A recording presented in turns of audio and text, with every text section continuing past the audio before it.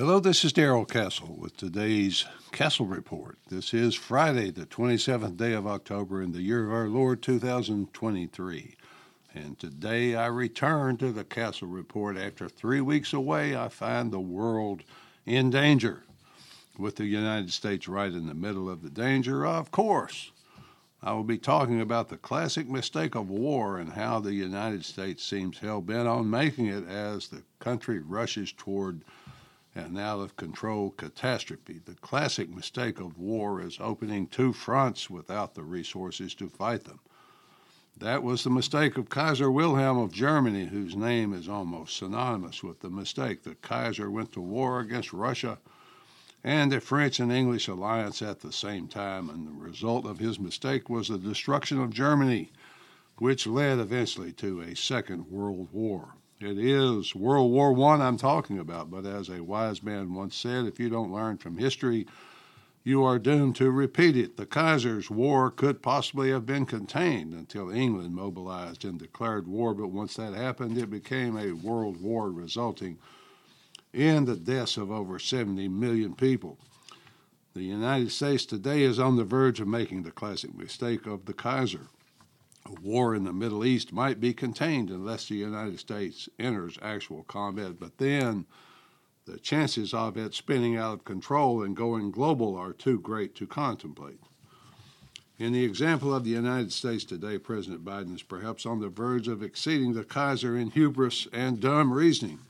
He went to Israel last week to meet with their prime minister and their war cabinet. Afterwards, he made a speech which was carried on television around the world. The speech contained a lot of untrue things, but it revealed a plan that indicated that someone up there, someone in Washington, is frightfully ignorant or worse, homicidal. President Biden seems to think that the United States can and will fight and fund three wars on three different corners of the planet at the same time: the war against Russia and Ukraine, the war of Israel against God only knows how many others, and the United States against China over Taiwan, all at the same time. It is an insane plan. If only from an economic standpoint. Washington is currently approaching $34 trillion in debt, the long-term consequences of which not many seem to be thinking about. The business shows on television, or what passes for television these days, have many people they present to us as experts who are repeatedly saying that the Fed is losing or has lost control of the economy, especially regarding inflation.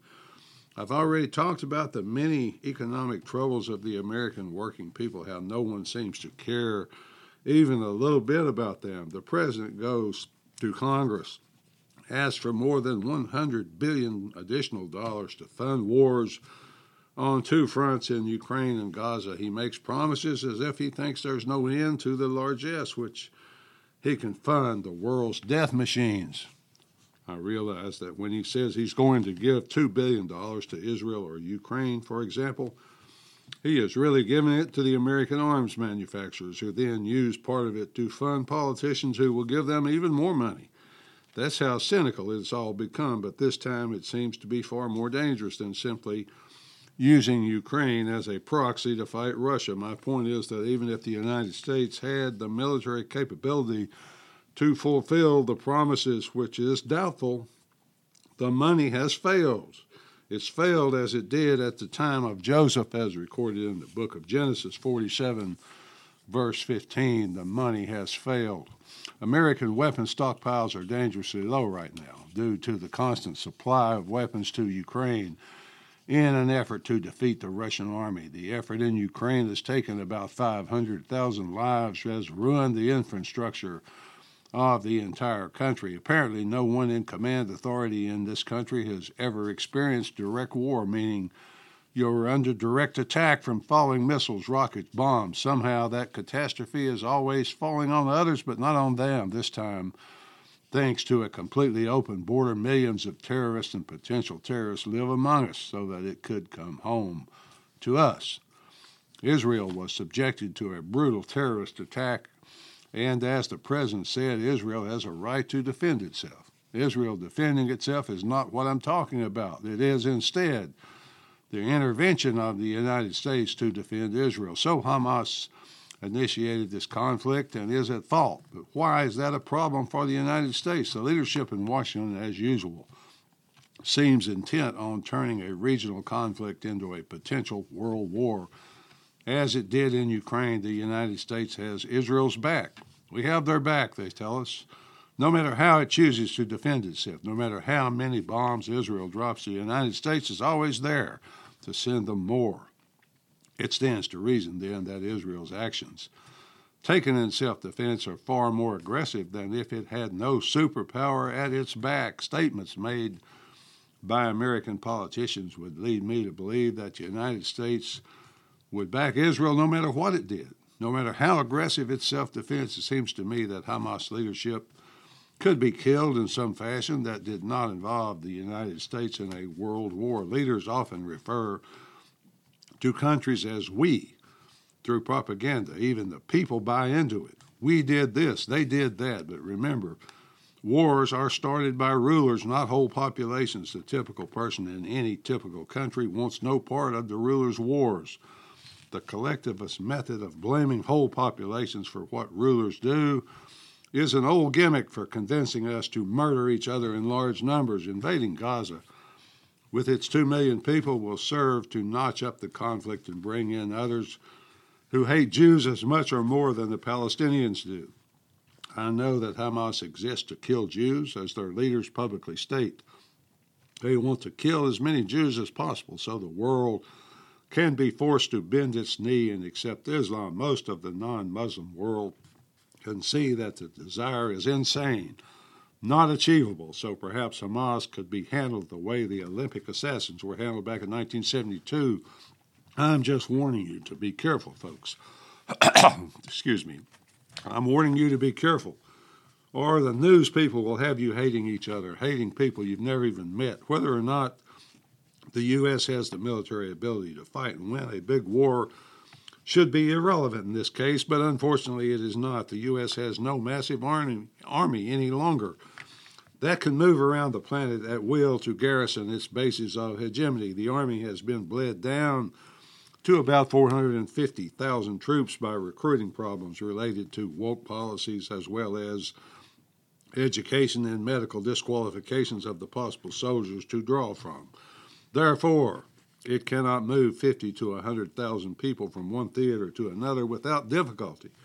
In response to this reality, the Army relies on the training and the ability of special forces units which can operate in smaller groups. The coming theater-wide war will be more of a peer-to-peer conflict, which requires being able to deploy mass forces and, of course, results in mass casualties. I suppose the propaganda will be to tell the mothers, the wives, daughters, sisters, etc., that their loved ones died protecting their freedom. That's so maniacal, it's almost demonic. No, it is demonic.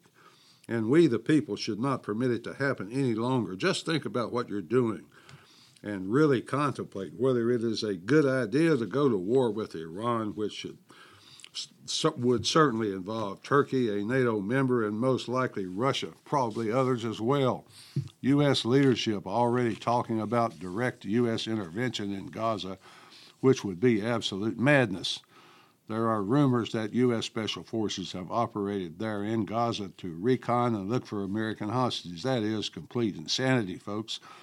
It shows that the people in charge of this country have no regard for Americans or their lives. Gaza is reportedly extremely well defended with mines, booby traps, etc. If you get through all that, it is a dense urban environment, which is the most difficult type of combat with the most likelihood of high casualties. In other words, according to some released hostages, the Hamas fighters and their weapons are in hardened underground bunkers. It's all even more tragic because it's not our fight, not our war. Hezbollah in Lebanon reportedly has thousands of extremely accurate missiles sent to them from Iran for just such a purpose. These missiles could target U.S. forces in Gaza, Syria, other places, the U.S. Navy in the Med, as well as Israeli cities and the population.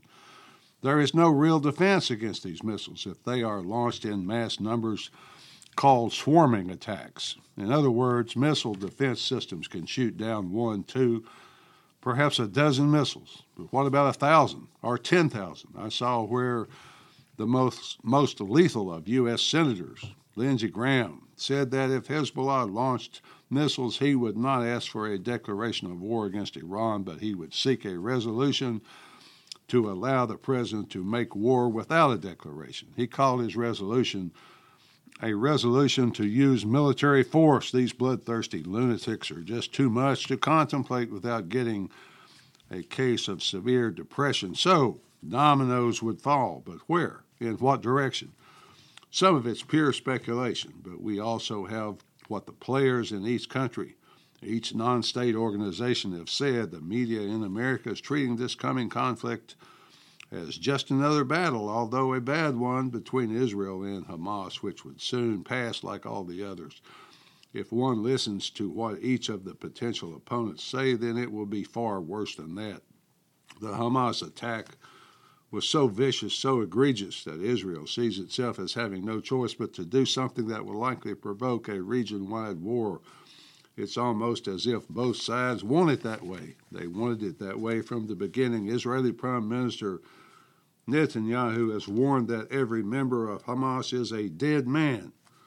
That undoubtedly involves an invasion of Gaza, and in response, Hezbollah said it would open a second front against northern Israel and its forces in Gaza. Hezbollah is a client of Iran and supplied by Iran. U.S. Senator Lindsey Graham once again said that in response he would seek a military response against Iran. I don't see how Russia could sit idly by and watch Iran be crushed, so most likely it gets involved. Turkey, now a NATO member, but it is right in the middle of all this.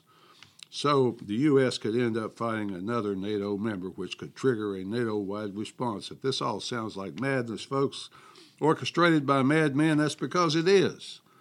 In response to Hezbollah's threat of a second front, Israeli Defense Minister Yoav Gallant pledged to, quote, return Lebanon to the Stone Age, end quote. Israel has also, according to rumors, threatened to destroy Damascus. Obviously, that would bring Syria into the war as well as others. The U.S. has warned Hezbollah and Iran that it will defend Israel if Hezbollah launches a major attack. Brinkmanship. Living on the world's sword edge is a risky and dangerous way of life. If the U.S. bombs Lebanon or Syria, then U.S. forces in those areas will be fair game, as will U.S. naval forces in the Med and the U.S. Air Force base at Incirlik, Turkey. Could China use this distraction, the distraction with Gaza and Iran, to invade Taiwan? Well, they could, but only if the Chinese people are really smart. The Israelis continue to release photos of the horrible atrocities they say Hamas committed. Burn baby photos are always the worst. And the Israelis have plenty of those to inflame their own people as well as Americans. This big war has been building for a final climax since Washington chose the Shah over the mullahs many, many years ago. Can there be any stopping it this time? I doubt it, because all the evidence points in the other direction. What does this all mean for the world and the American people? It means incredible levels of death and destruction. It probably means lots of terrorism here at home. What could a group of terrorists allowed in, invited in by Joe Biden do at a shopping mall with automatic weapons? Is there any way out of this? Any way to avoid what is coming? Yes, of course there's a way out. Just leave. We just marched in, we can just march out. Turkey's Erdogan has offered to serve as a mediator between Israel and Gaza, and I suggest we advise the Israelis to accept that offer. Why should they listen to a man like Joe Biden? Well, that's a good question. But I would tell them that America having their backs is not without limit. Finally, folks, is there any good news in any of this madness? Why, yes, of course. There's always good news if one just looks for it. President Biden spoke recently at a campaign event in Washington. He gave us the good news, quote, so I think we have an opportunity to do things if we're bold enough and have enough confidence in ourselves to unite the world in ways it has never been. We were in a post-war period for 50 years where it worked pretty damn well.